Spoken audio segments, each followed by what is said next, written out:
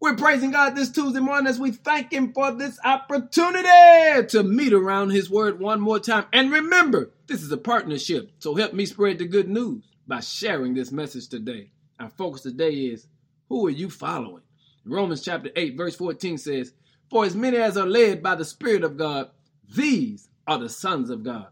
One of the greatest obstacles for us enjoying an uncaged life is the ongoing struggle with temptation. No matter how spiritual or mature you claim to be, there's not one of us that does not have to deal with temptation. And let's be honest, we've all found ourselves in a situation where we knew we were not supposed to be.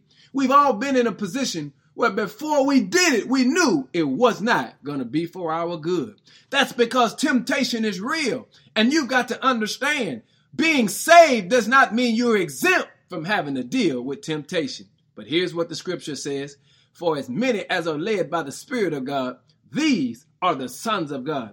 That's why on Monday, God said you needed a new mixtape, because your new mixtape will help you follow the God you say you're following. You see, just because you shout on Sunday don't mean you're walking right on Monday. And today is Tuesday. You got to trust God even when you can't trace God, because when you do that, that's when they'll see that you're a son or a daughter of God. Hey, family, I need you to be clear about this today. Who are you following? You can't always fight back, kick back, punch back, or strike back. Sometimes you have to step back and let the Lord fight your battles.